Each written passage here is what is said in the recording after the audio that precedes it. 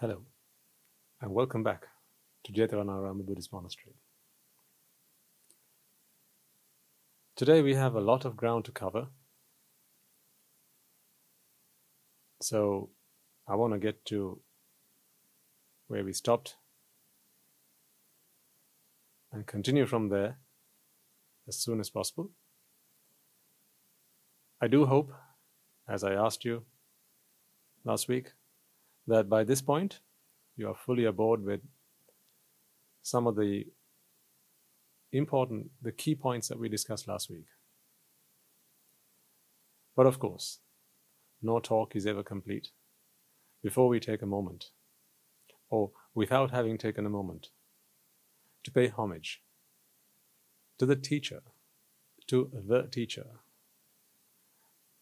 the most noble one, the infinitely compassionate one, the perfect one, the enlightened one, the fully awakened one, the Supreme Buddha.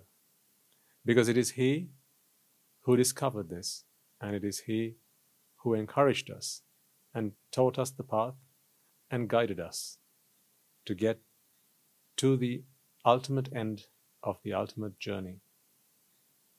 So before we begin, let us take a moment to pay homage to the Lord Buddha, and as soon as we've done that, let us continue from where we left off last week.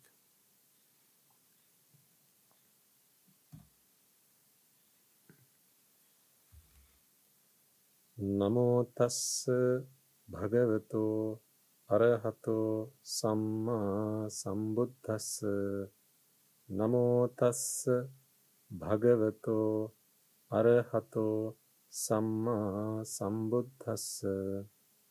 Namo tassa bhagavato arahato samma sambuddhassa.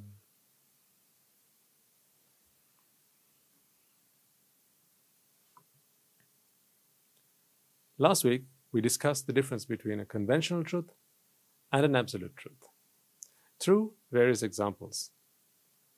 We know that a conventional truth is one that is only true until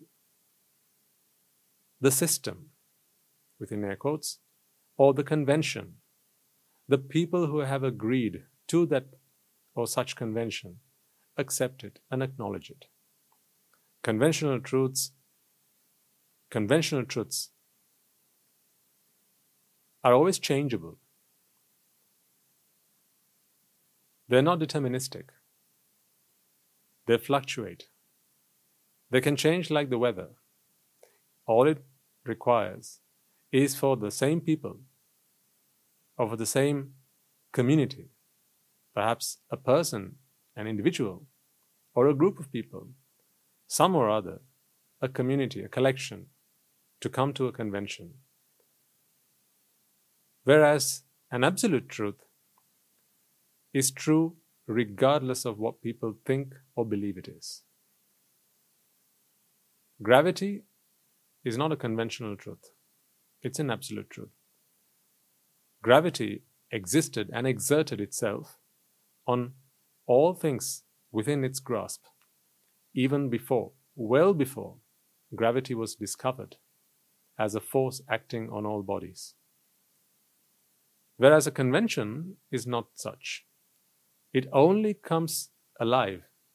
It only becomes true when such convention has become accepted. Now, I know this may be oversimplifying this, and you'll probably be thinking, yes, Bhante, we understand what a convention is. Agreed. But I am also conscious that there are people of all ages and all levels who engage with us. And I know this because of the feedback that I get from you. Not personally, but the feedback that you send through to the program.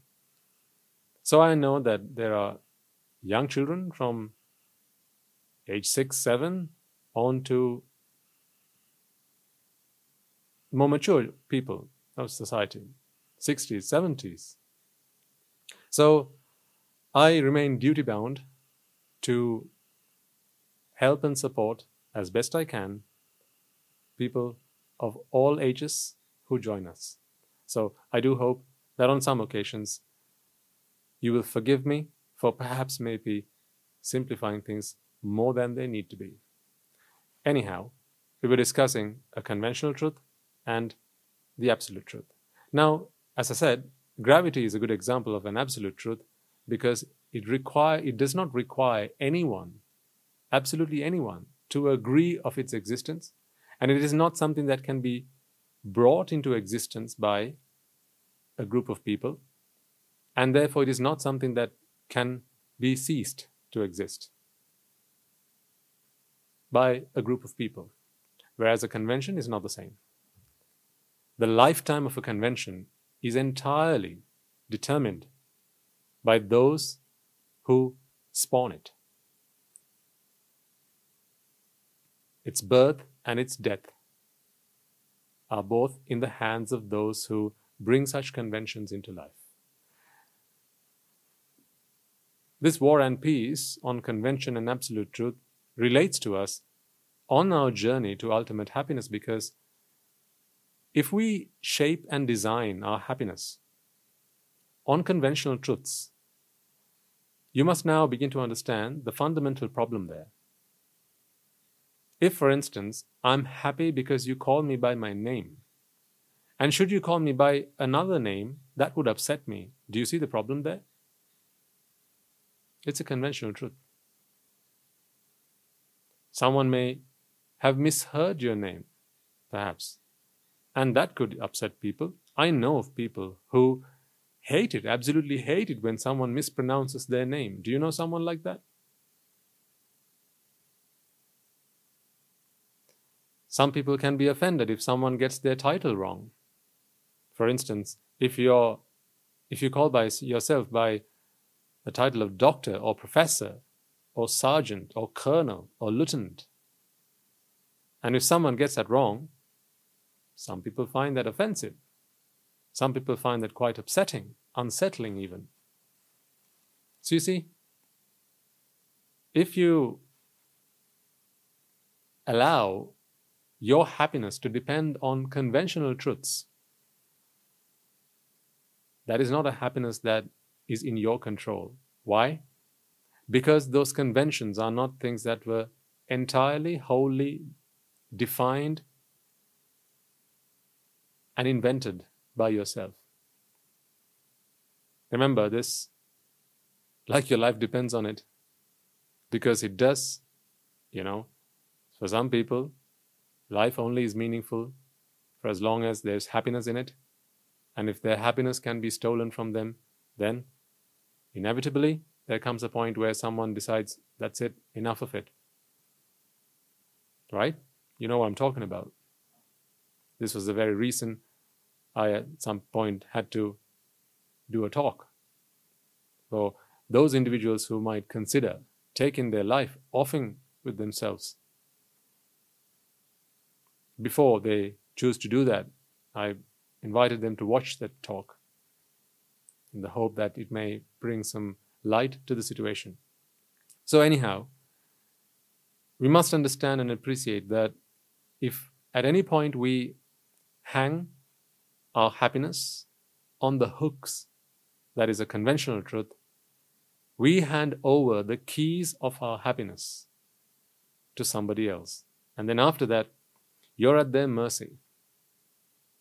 That cannot be ultimate happiness, that cannot be independent happiness, and that cannot be unconditional happiness. You obviously see that there are conditions to that happiness. Now think for a moment as to why a lot of people suffer. People you know by first name and people you know of, acquaintances, or maybe just strangers, just a general population, the general public. Look around you and see why people suffer.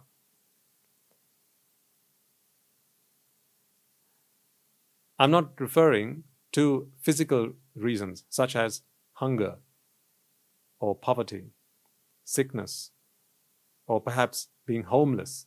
I'm not referring to these things. Those are provisions that have to be satisfied through the four requisites. As I, as a monk, require the 4 requisites for my sustenance. We all do. Even the Buddha did. So, whilst he laid down rules of conduct for us monks, bhikkhus and bhikkhunis, on the use of such requisites, he never forbade us from using them, because as human beings, there are certain things that are necessary to sustain life. So, putting that to aside, just think for a moment about why people suffer. I think you'll agree with me that 90%, if not more, of people's unhappiness, suffering, is related not to physical requisites. They're more to do with mental necessities. An ailing mind is one that is attached to something and it's yearning for it. It's crying for it. It's weeping for it. And that it is generally a convention. It could be freedom, for instance. That's a convention, isn't it? How do you know you're free?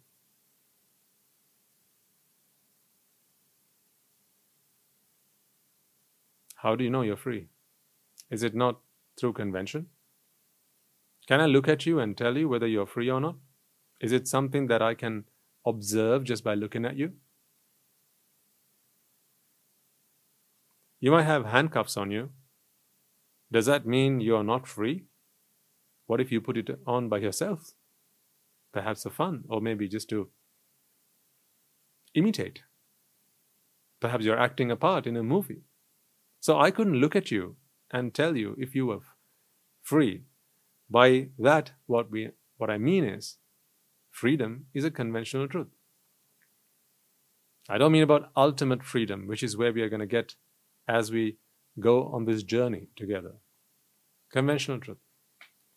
But are there people who suffer emotionally because they feel that they are not free, because they feel that someone has taken away their freedom? Think about it. And people fight for their freedom. And I've got nothing against them. So this is not a criticism of any sort. All I'm saying is, let's look at the truth here. Let's look at the principles here. Let's look at the underlying, the underlying current of reality.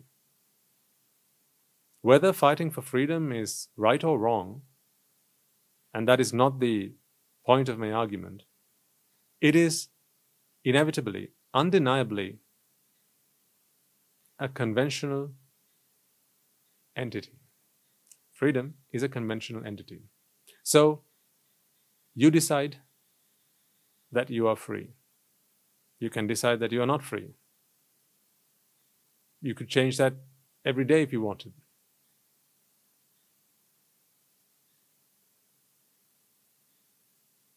We even discussed a few examples last week about what you call yourself. Your rank, your position, your profession, the status that you hold in society. Whether you're a beggar or you're an aristocrat, someone who's well-to-do. This is all to do with convention. You don't agree? Well, let's say you've got lots of money on you, lots of cash, real cash, and perhaps even property, movable and immovable property. If I were to come along and say, that all that you got there, it's worthless.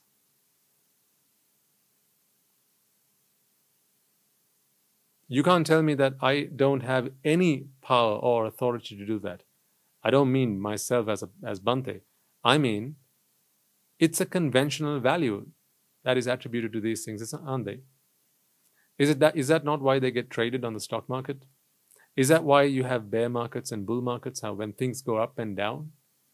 Who decides what the value of crude oil is? Who decides what the value of $1 is? Is it the amount that's printed on the note or the coin? Or is it a convention? So, if someone has lots of cash, does that mean they're rich? Ask yourself this question. Just because you've got lots of cash, Just because you've got lots of property, does that mean you're rich? Because people think that it is richness that makes one happy. I don't say all, but some do. In fact, a lot of people do. That it is wealth that makes one happy. Is it though? When it's a convention. Now at this point you might say, well, but Bhante, generally speaking, the value of wealth does not fluctuate by all that much within a person's lifetime. So why are we dealing with this? So surely it shouldn't be a problem. Okay, I'll give you that. But think about what's happening right now across the world when things go up and down in value. Cryptocurrencies, when they first came out, they had absolutely no value. No one cared for them or cared about them. But fast forward a few years, it shot up in value like a rocket. Right? And then someone who had lots of it and thought to themselves, just pointless, meaningless things. Fast forward a few years and they've all of a sudden become multi-billionaires. How does that happen? How does someone who feel or who believe that they own a major stock in a company, let's say a blue chip company or a well-regarded enterprise, and they feel that they are a corporate magnate, that they are millionaires, billionaires, because they own a large stock, a sizable stock of a very valuable company. Overnight, things can change, can't they? In a matter of weeks, in a matter of days, in a matter of hours. They could go bankrupt. No. Of course. Why? Because it's all convention. These things are conventional truths. Therefore, you must understand that if you hang your happiness on the hook of a conventional truth, you will forever live in fear, because these conventions will always fluctuate. You are not in control of your happiness then. This brings us to why I am in a robe today. I said these questions were very worthwhile questions asking right when we started these talks, but I said I will bring you answers in due course. I'm in robes today because I understand this truth, that conventional truths and the happiness that I thought it brought them today is meaningless to me. I do not seek happiness from conventional truths. From thinking to myself that I have property does not make me happy, or that I have wealth, or that I have a car or cars, or maybe a ship or a yacht, or maybe a jet, or maybe lots of cash. Cash can buy stuff, yeah, sure. But then again, it can only buy stuff that has conventional value. So when we discussed where is the real value on one of these talks, I explained to you this concept. So today I have come to a point where I realize, because this is a mind and a body we're talking about, as we discussed last week, this is what I really am rather than who I am. If what I really am are a mind and a body, then happiness should be found which satisfies and fulfills these two things. If I convince myself that I am what people tell me who I am, and then they get to decide who I am. For instance, if I believe that I'm a teacher, and it's they who decide that I'm a teacher, or let's say if I believe that I'm beautiful, I'm good looking and I'm handsome, and if people decide that I am so, then if I place my happiness on such factors, I am wholly dependent on other people keeping me happy. I don't like that, and I don't want that. I don't want a happiness that even you can control. I don't want you to either. But for as long as we allow conventional truths to control our life and to determine when we are happy, we will forever be in a miserable state of mind, because these things always change and they will forever change. Change is a part of all conventional truths. It is part and parcel of it. It is intrinsically entwined with it. You can't separate change and a conventional truth. It is part of what it is. It is part of perhaps why it is appealing to people. When something has a lesser value, people buy it in the hope that it will go up in value. So you expect it to change. But then on the other hand, something you buy goes down in value, then you're disappointed. So you see, you didn't decide whether it was going to go up or down in value. It was other people. But you allowed yourself to place your happiness on that conventional truth, and therefore you made yourself susceptible to the ups and downs. And you've allowed other people to call the shots of happiness in your life. So I think you get the gist of this. Whereas an absolute truth is not so. Absolute truth is that this is a mind and this is a body. Right? You and I, we are no different in that sense. And it's not just human beings, animals, bird and beast, mind and body.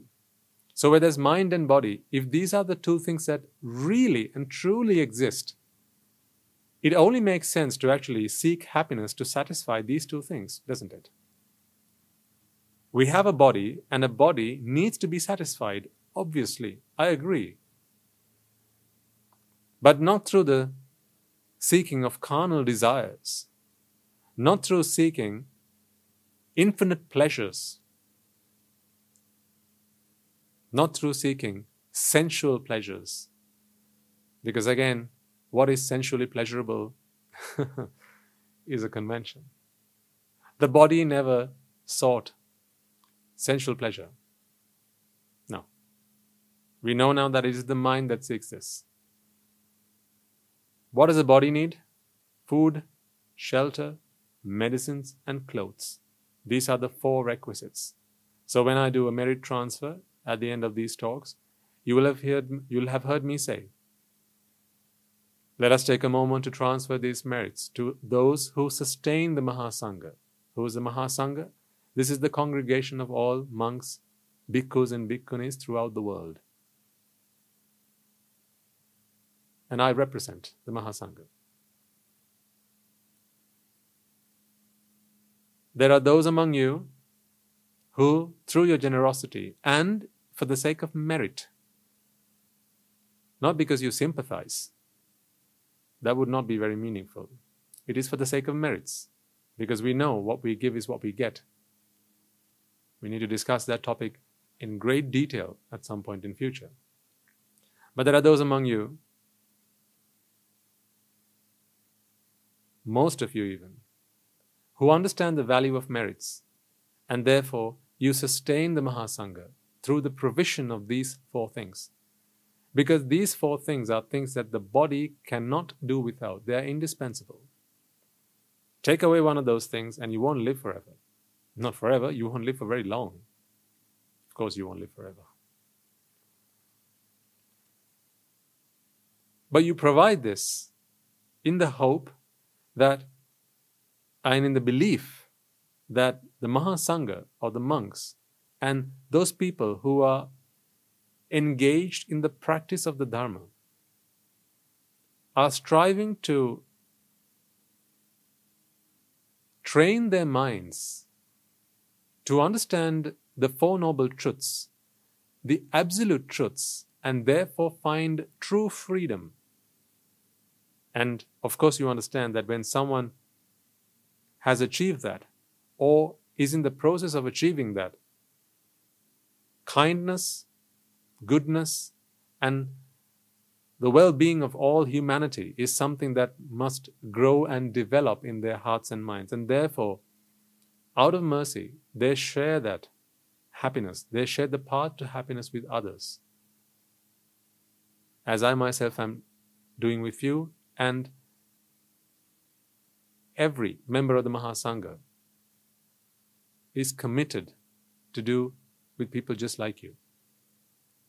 I was once one of you, and you, perhaps in future, will be one of me.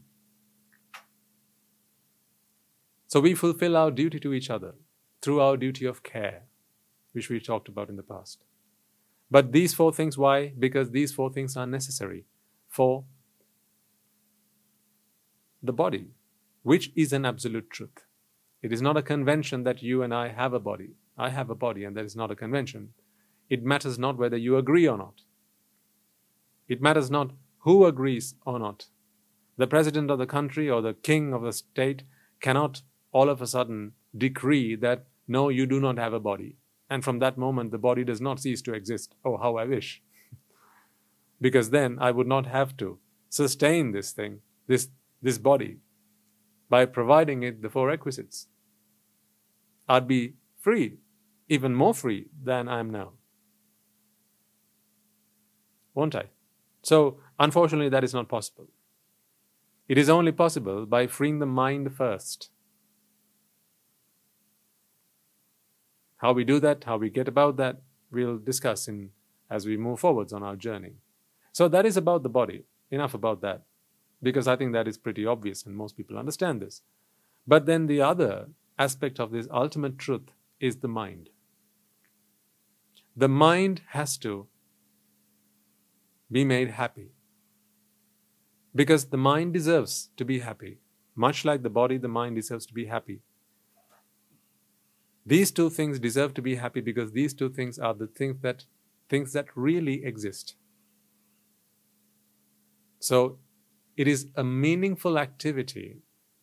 It makes sense to exert energy to make these two things happy because they really and truly exist. This is where we got to last week, because I asked you the question, who are you? And then we realized that it was not a meaningful question to ask because it's others who decide that. So really, the point being, who you are is not a question that I can ask you, really, is it? It's a question I should be asking people around you. Who's this guy? And then they'll say, whatever. It's my dad. It's my husband. She's my wife. She's my daughter. My granddaughter. My aunt, my niece. Oh, she's the boss, right? He's the manager. He's the king. He's the prime minister. And so on. He's a doctor, an engineer. The university decided that you were going to be an engineer, right? So you know the drill. Anyhow, it makes no sense to ask who you are because you're not going to get a definitive answer. You're going to have to say yourself, Bhante, I don't know, honestly. Please ask people around me. They'll tell you who I am.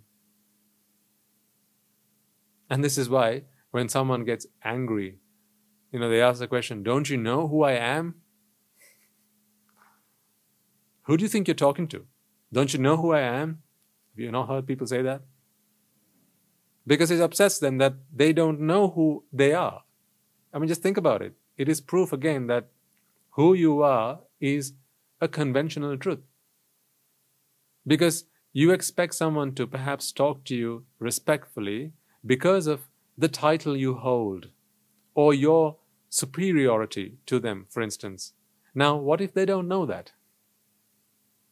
What if they don't know that? What if they don't know that you are their superior? That you are their boss? You are their boss's boss's boss's boss. Perhaps they don't know that. Or your place, your status, your position in that social circle or in society. That's why you are led to ask the question, how dare you talk to me like that? Don't you know who I am? The fact that you say that, if you say that honestly, then you must understand that it is possible that they don't know who you are. In other words, who you are is what they know you are, right? Not who you really are. See, whichever way we look at it, if we look at it through a wise pair of eyes, as in through insight, we realize that these conventional truths are simply a concoction that we have come up with for day-to-day existence and sustenance. It doesn't mean anything. Nothing substantial. It's purely for our existence on this planet while we are here. We didn't come into this world with it. We're not going to leave this world with it. It's simply something that we hold on to, something that defines us for the duration of our lifetime here. It is not everlasting, very transient. It's not going to be with you wherever you go, if you go somewhere. Even in your lifetime, it changes so rapidly, it's so susceptible to change. So, is there much sense in spending loads of time either learning about who you are or pursuing these titles, these accolades and professions and, whatever people strive to achieve these days, just for a mere period of time? But instead, if you focused on what you are, that is what you'll always be. It makes more sense to do that, doesn't it? And that is what I'm about. That is what this talk is all about. That is what this journey is all about, understanding what we are. I want to help you understand what you are. So, mind and body. We understand the body and how to make it happy. Let's put that to a side. Let's focus on the mind now. How much do we know about the mind? How much do you know about the mind? Medical science will teach you how a body comes into existence. Does it teach you how a mind comes into existence? Do you know? Is it something that has always been? I mean, they'll teach you how the embryo divides cells and has become you for science. But your thoughts, when do they start? Why do they change? Why do you think something now and think something completely different? In fact, sometimes maybe the opposite of what you just thought a few minutes later.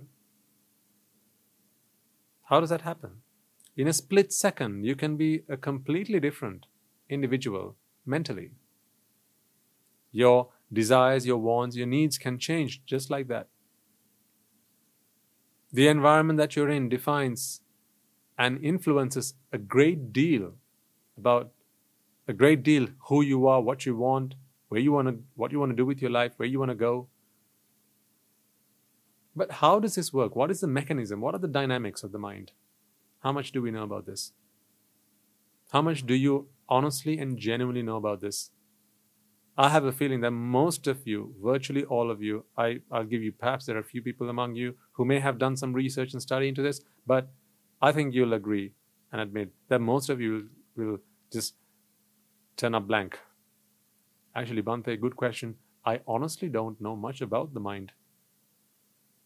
I know I have one, but I don't really know much about it. I know sometimes that it's difficult to make my mind up, whatever that means. What does that mean actually? Make my mind up. When someone says, when you're in a bad mood, or perhaps you've had a disappointment, or maybe you're in mourning, and someone says, things happen, right? Just make your mind up. What do I have to do to make my mind up? What is making my mind up?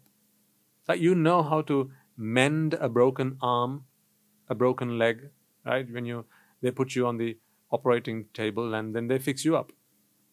Sometimes it's a plaster, sometimes it's some sutures, right? And good as new.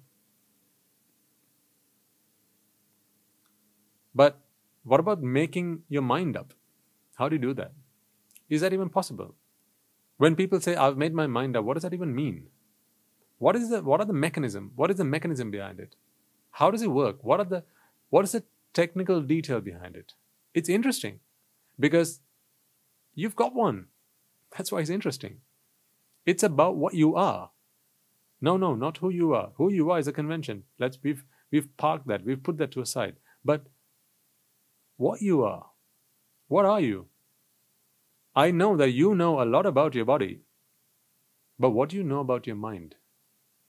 Why is it that you like red apples and not green apples? Why? And how is it though that today you like red apples and not green apples, but someone can come and change your mind?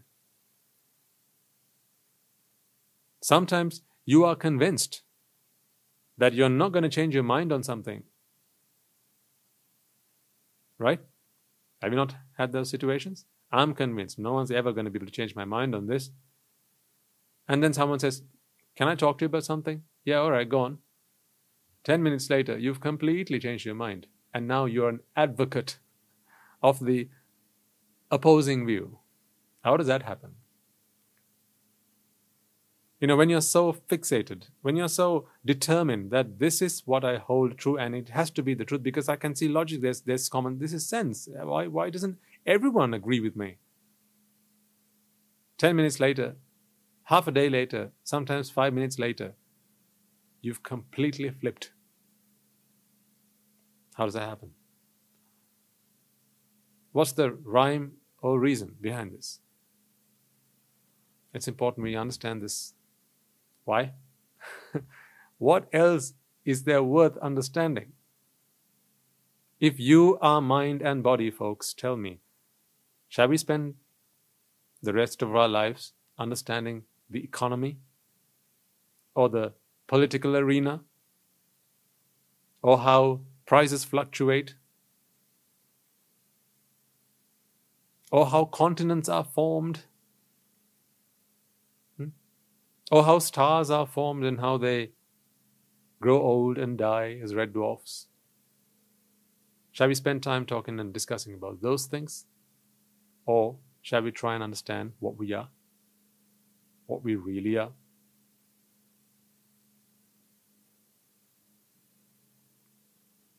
I think that is the intelligible question. That is what this series of talks is for. Let's focus on the mind then. What is the mind? Has anyone ever asked you that question? What is the mind? Do you have a mind? Yep, got one. No question about that. Have you ever changed your mind? Yep, done that. Can you make your mind up? Yes, I've done that. Can you try and not change your mind? I'll try. Right? But has anyone ever asked you, what is the mind? What is the mind? Do you have an answer to this question? Do you understand what the mind is? How does it come into being? Is it something that came into life from the moment you were born and it's going to be with you until your death? The same mind? Or is it something that's forever changing? Now, you know, when the body is concerned, it is not the same body you were born with. I mean, size-wise is a very simple measure of that. You've changed so much. You're not the same person you were born. You've grown hair, parts of your body. Lots has changed. But what about the mind? Is it one mind? And besides, how is it that we all have the same parts of the body, but our minds are so different? I mean, there's more variety in mind than there is in body, isn't there? Identical twins, take for instance. They look alike. Even their DNA is similar. Physiologically, they are identical. But you can have twins who are polar opposites when it comes to the way they think. So that's what I'm saying. Psychologically, mentally, we are so different from one another. There may be things on which we agree, but I think there'll be lots of things where we disagree. But ultimately, is it not the mind that agrees or disagrees because of the views that it holds, because of the ideas that it holds as true.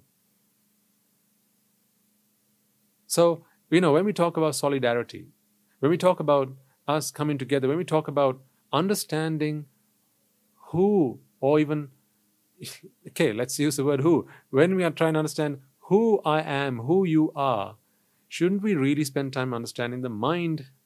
I mean, think about this for a second, right? People, being people, they like to live with others. Friends, family, become a couple, right? Date, and at some point, get married and start a family. How much do you know about your better half's mind? Do you know what she's thinking right now? You can look at her and go where and understand or know where she's looking right now, what she's physically doing right now, where she's going right now. You can guess her age. Hopefully you don't have to guess it. Hopefully you know her age. Otherwise you could get in trouble. But joking aside, right? Do you know what she's thinking right now?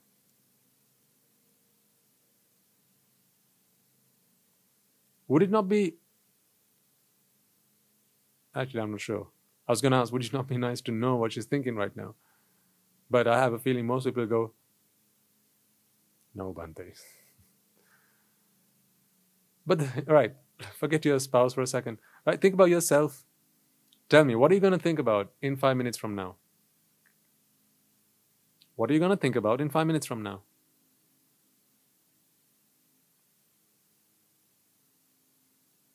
You'll tell me, I'm going to think about maybe perhaps in 5 to 10 minutes from now, you're going to conclude the sermon, the talk. And then maybe we'll be doing a merit transfer. Then perhaps after that, I'll go to wash the car or go for a walk or, go and do the dishes, maybe wash the laundry. That's what I'm going to be doing. Are you sure that's what you're going to be thinking, though, in 5 minutes from now? Can I not completely change your plan, your direction, just through a few words? Couldn't someone just give you a phone call and change absolutely everything? Maybe something unexpected can happen, and then your thought patterns can change completely and entirely. The person that you've decided to get married, this decision can change in the next 2 minutes. Not just the person, but the fact that you want to get married can change in the next 2 minutes. And it might be that up until now, you've been with them, you've lived together with them, you've known them for over 10, 15, even 20 years, and you can change your mind. Thing is, you don't know how that happens. You don't know why that happens. Because we don't understand the mind. We understand very little about the mind. That is because we have not spent enough time understanding, learning, contemplating and comprehending the principles, the governing principles, and the science of the mind, which was taught by the Supreme Buddha. He has come into this world, he came into this world to teach us how the mind works, from how it begins to how it ends, to everything that happens in between, how it changes, how it jumps from one to another, one place to another, how it decides, how it thinks, all this. All of this, basically, half of what you are is what the Buddha came into this world to teach.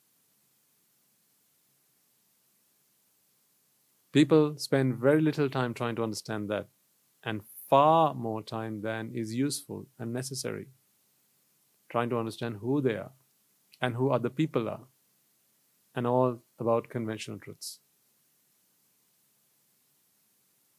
So we need to understand what the mind is. What is the mind? Now, some of this that I'm going to be sharing with you It will take a while for things to settle with you. That I'll agree and I'll admit. Because for someone who's new to this, it can take a while to accept this. Because I'm trying to share with you something that you will have to understand by looking at yourselves. So I can't lay it on a table and show you this. I can't dissect it and open it in front of your eyes. I can't take it apart piece by piece physically and show you as it happens. Right? But as you contemplate on these things, on the ideas and thoughts I'll be sharing with you, you'll begin to understand that this is so true. Because you will start to see the world through the things that I'm going to be sharing with you. And by world, I mean nothing and none other than yourself. Because we've spent our lifetimes trying to understand and study the world around us. It's high time we began to focus on the one thing, the one person, the one individual who we've spent the least amount of our lives studying, getting to know. That is what you really are.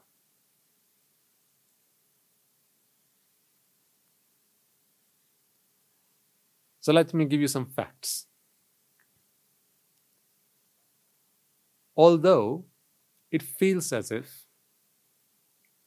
there's one mind from whenever you can remember to your death. I'm not going to contemplate on any form of existence before your birth to any form of existence after your death. Why? Because, as I promised, I'm only going to be sharing with you and talking to you about things that I can explain through science, through scientific logic, rhyme, and reason. And whilst I can do that, there's plenty of hard science that I can use to explain and logic that anyone who's intelligent enough can understand. For that, I need to give you the basics first, the fundamentals.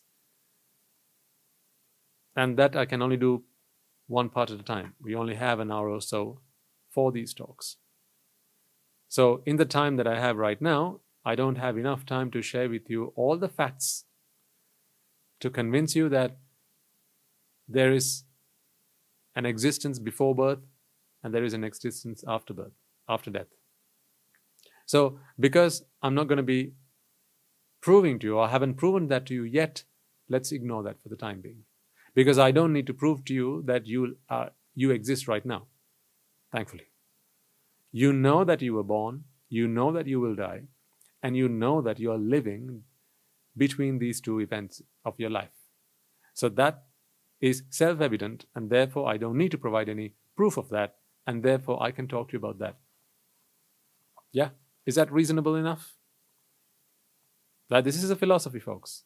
So just like in science class, you remember, the teacher didn't just come and throw a bombshell at you and said, stomach it. No. Science is a very different game. I've always trained myself to look at things scientifically, and that is how I fell in love with Buddhist philosophy. It's the best kind of science there is. Believe you me, folks, the day you'll understand the world as I do today, you'll be the first to say that. But one step at a time. There's no rush, there's no hurry. Right? So let's talk about stuff that I have explained to you as yet, and things that I can convince you by showing you evidence. So, in this lifetime that you have, it may feel as though there's one mind that keeps changing. Because you must admit and accept that mind changes, right? That's why I say, let me know when you change your mind. We have that, when we discuss and have a conversation with someone. You tell them something and they don't agree and say, let me know when you change your mind. Or you'll ask the question, have you changed your mind yet on that?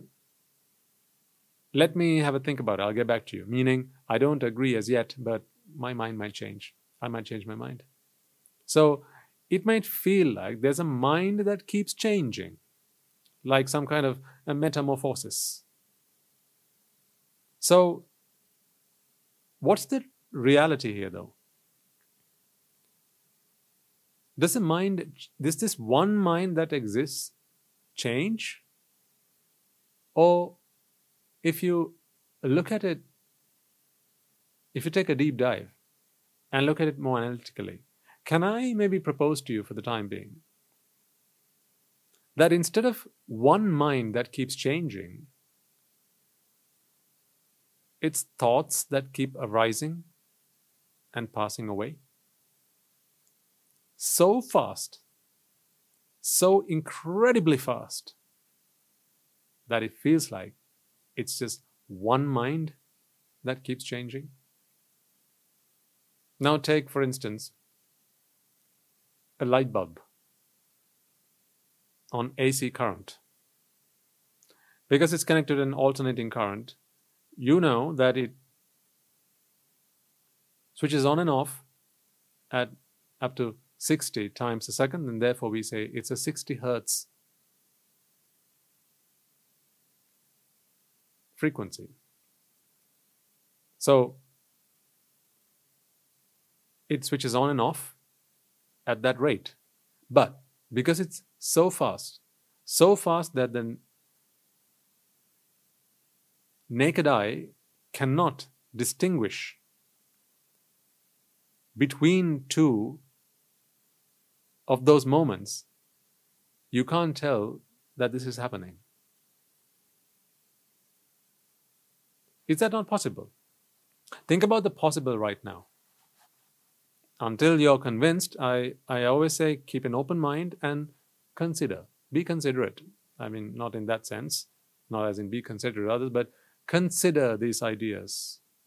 Instead of just completely discarding or disposing them, no. That's not what I know is true and therefore it can't be true. Science is the first to tell us never do that.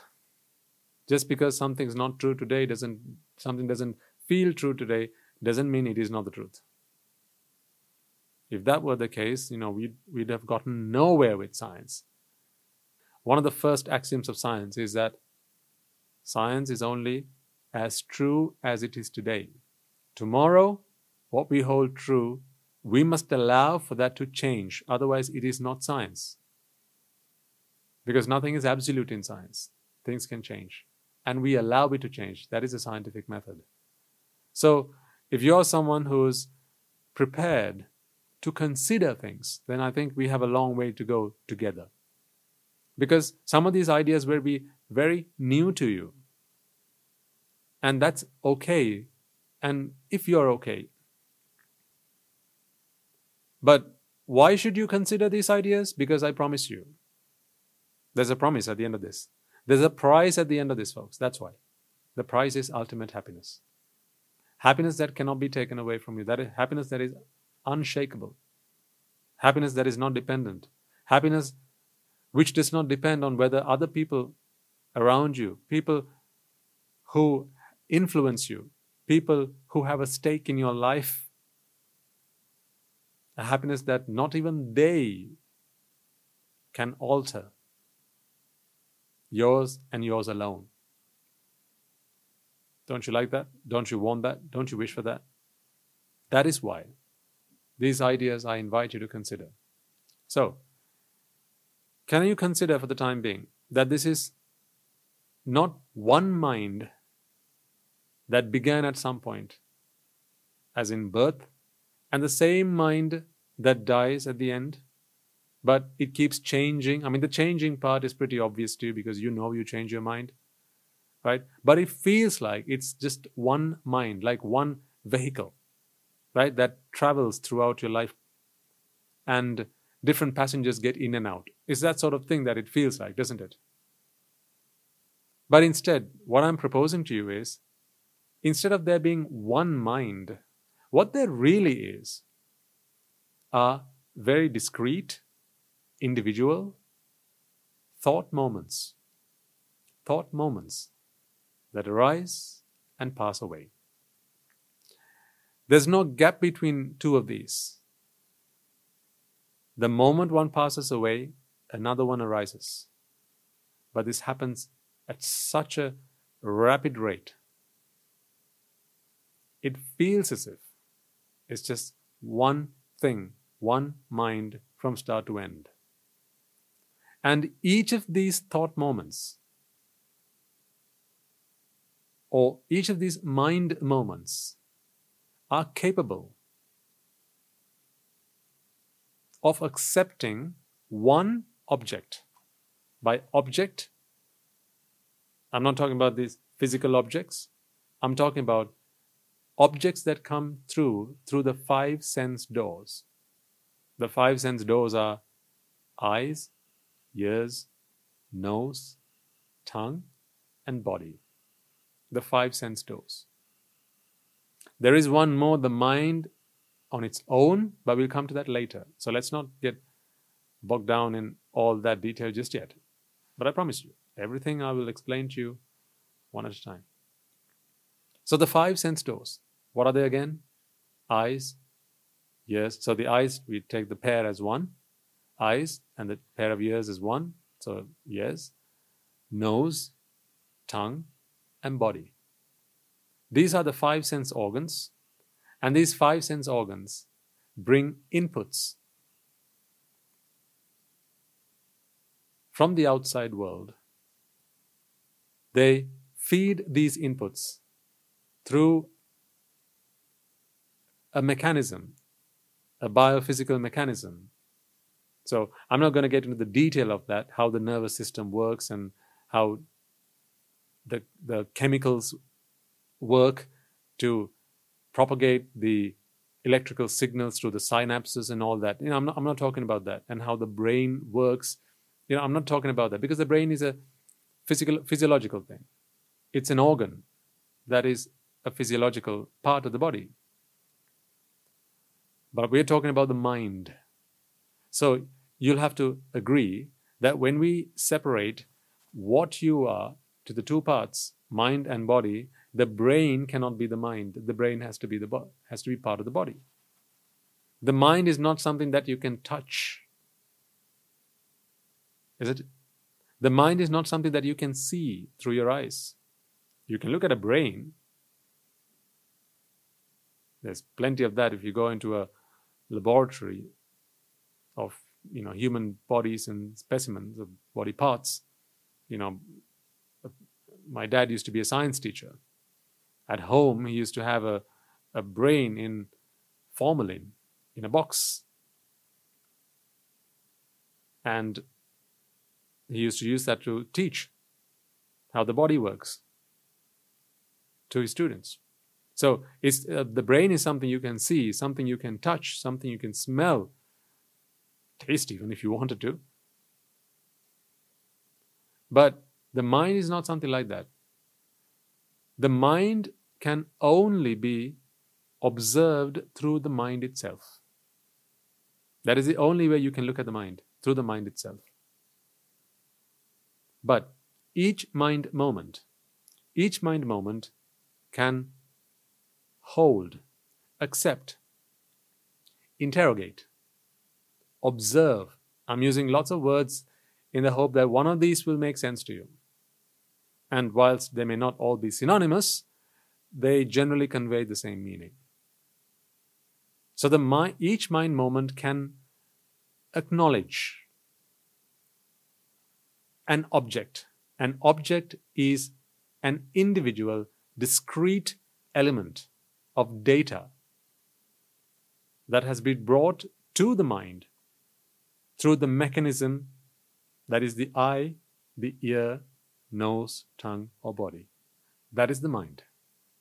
And lots of these many millions, billions, trillions of them arise and pass away in a matter of a second.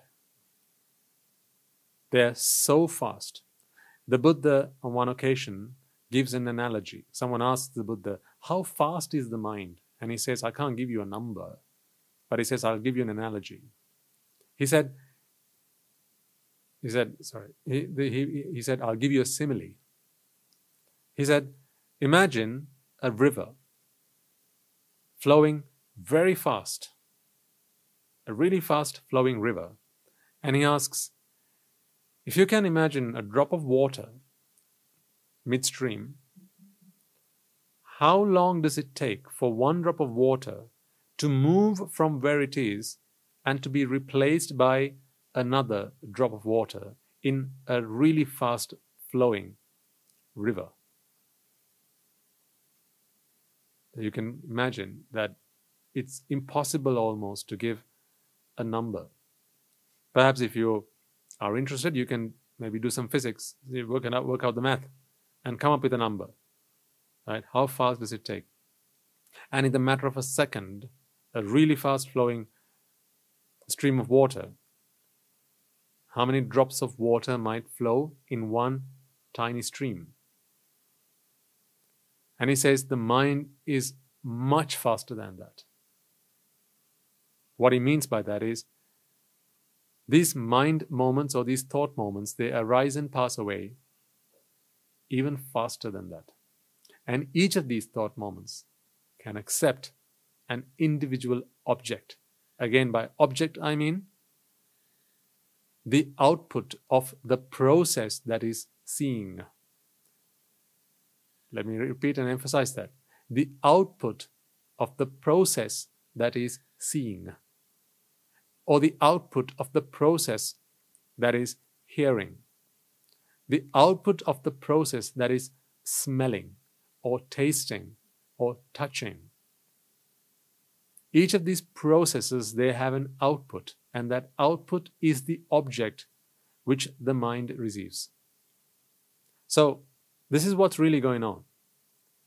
Now, I'll give you one more bit of detail for today, because I don't want to dump all this or bombard you with lots of stuff to bamboozle you with too much information, but instead I want to help you take this one step at a time. But I'll give you one more bit of detail. A thought moment or a mind moment must have a purpose to arise. Because if this is not a single mind that has been there from birth to death, and according to this proposal that I'm making to you, that these are a vast number of individual and discrete thought moments that arise and pass away, they must have a purpose, mustn't they, to arise? And that purpose, what is that purpose?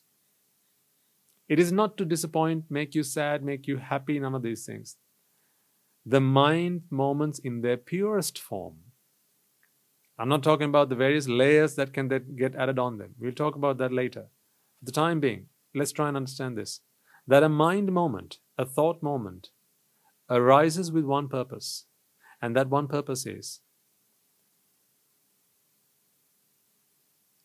to perceive the object that was brought in to the mind from the five sense doors. Once again, the purpose of a thought or a mind moment to arise, or for it to come into being, the whole purpose behind it is to perceive. And this perception is a topic that needs to be discussed over several episodes. I mean, it's a topic that deserves a whole series of talks on for itself. But for the time being, you can conjure up whatever it means when you think of perceive. Right? It's not just observing something. It's to do with how you interpret, and there's quite a bit of there's quite a bit of activity that goes into perceiving something, and the purpose of a thought moment is to perceive an object. So you can imagine this is like an octopus with its tentacles. So imagine there's an octopus. So it really wouldn't be an octopus, but perhaps a pentacus, right? Let's imagine an octopus, but with just 5 tentacles. And each of these tentacles would be stimulated by an external input. A signal would travel across the tentacle and through to the body mass that is at the center of this animal's body. In much the same way, the mind or these mind moments receive these stimuli that come from the 5 sense doors, and it arises to receive and to perceive those mind moments. And as soon as they've done their job, they pass away, as in they die. And then a new one is born. A new one is born to perceive the next object. There'll always only be one object at any given time. So there'll only ever be one thought moment at any given time. There's never going to be 2, and 2 will never overlap. There's only ever going to be one. One mind moment whose purpose, who was born to receive and to perceive an object that was captured through the 5 sense doors. And one thought moment can only capture, can only receive and perceive one object brought to it by the 5 sense doors. So, by virtue of that, so I'll leave you a bonus, right? I promised you another fact, but this let's consider it a bonus. If you've hung around with me up to this point, then you're either you really haven't got anything better to do with your time, or you're really interested in this, right? Either way, well done. So I'm going to give you a bonus. Although it might feel that you're watching me and listening to me at the same time, with my explanation that I've just given you, where you cannot have 2 thought moments arise at the same time, there cannot be an overlap, and the purpose of each thought moment is to receive and perceive just one object from one of the sense doors. Although you feel that you're watching me and listening to me at the same time, now it must be clear to you that that is not the case. It cannot be the case.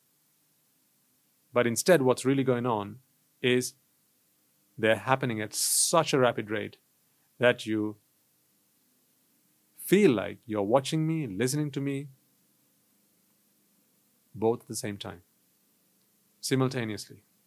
But that's not how it works. Right, I'm going to leave you with that for today, because that was quite a bit in the deep end, right? And perhaps it was a bit heavy, but next time round, I'll draw out some of this on a screen, and hopefully that will help you better visualize this information. We've talked about these concepts in our previous talks, before this series of talks. So if you wish, you're welcome to go and refer to some of them, but you don't have to, because in this series of talks, we'll continue to talk about this, and I'll shed light on this principle, on this theory, and on this teaching of the Buddha, all with one purpose: to achieve ultimate happiness.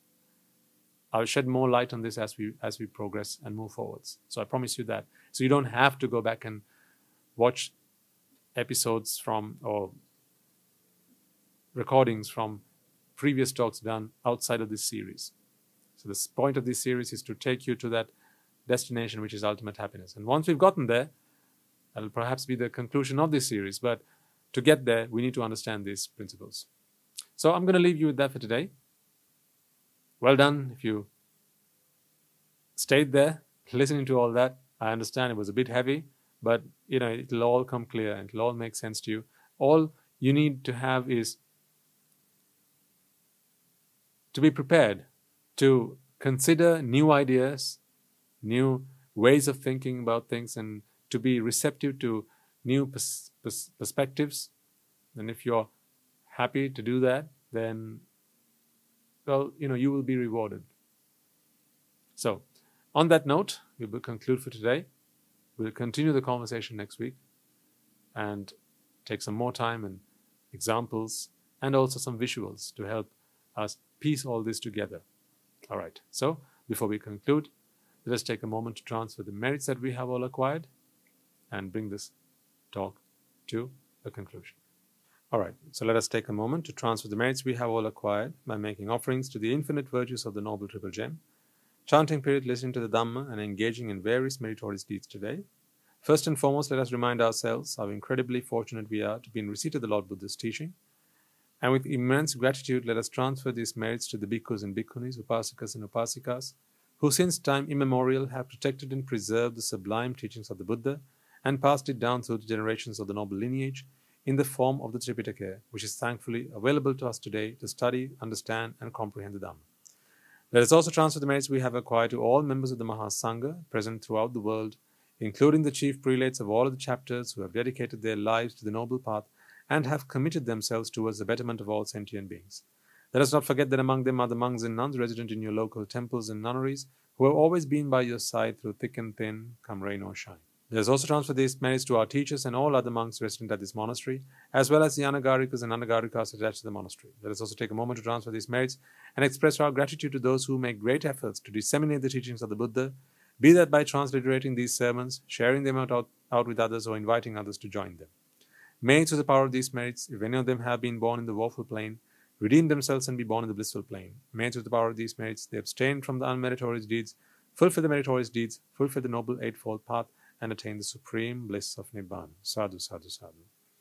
Let us also transfer merits we have acquired to our devotees, friends of the monastery, who for the sake of merits continue to sustain the Mahasangha. This includes everyone from those of you who have contributed to the construction of the monastery, to those of you who provide the Mahasangha with shelter, arms, robes, and medicines, as well as those who have passed on their know-how and continue to extend their well wishes. May, through the power of these merits, they abstain from the unmeritorious deeds, fulfill the meritorious deeds, fulfill the noble eightfold path, and attain the supreme bliss of Nibbana. Sadhu, sadhu, sadhu. Let us also take a moment to transfer merits to our mothers, fathers, husbands and wives, brothers and sisters, sons and daughters, grandparents, uncles, aunts, cousins, nephews and nieces, our elders, friends and acquaintances, employers and employees, and to all those who have helped us, supported us, and assisted us in any way, shape or form. And by the power of these merits, may they be healed of any physical and mental ailments and overcome any obstacles to their spiritual progress. May they abstain from the unmeritorious deeds, fulfill the meritorious deeds, fulfill the noble eightfold path, and attain the supreme bliss of Nibbana. Sadhu, sadhu, sadhu. Let us also take a moment to transfer merits to the Devas, Brahmas, spirits and demons, primarily the Sakadeva, as well as all the numerous gods and deities who are committed to protect and fulfill the Sambuddhasasana.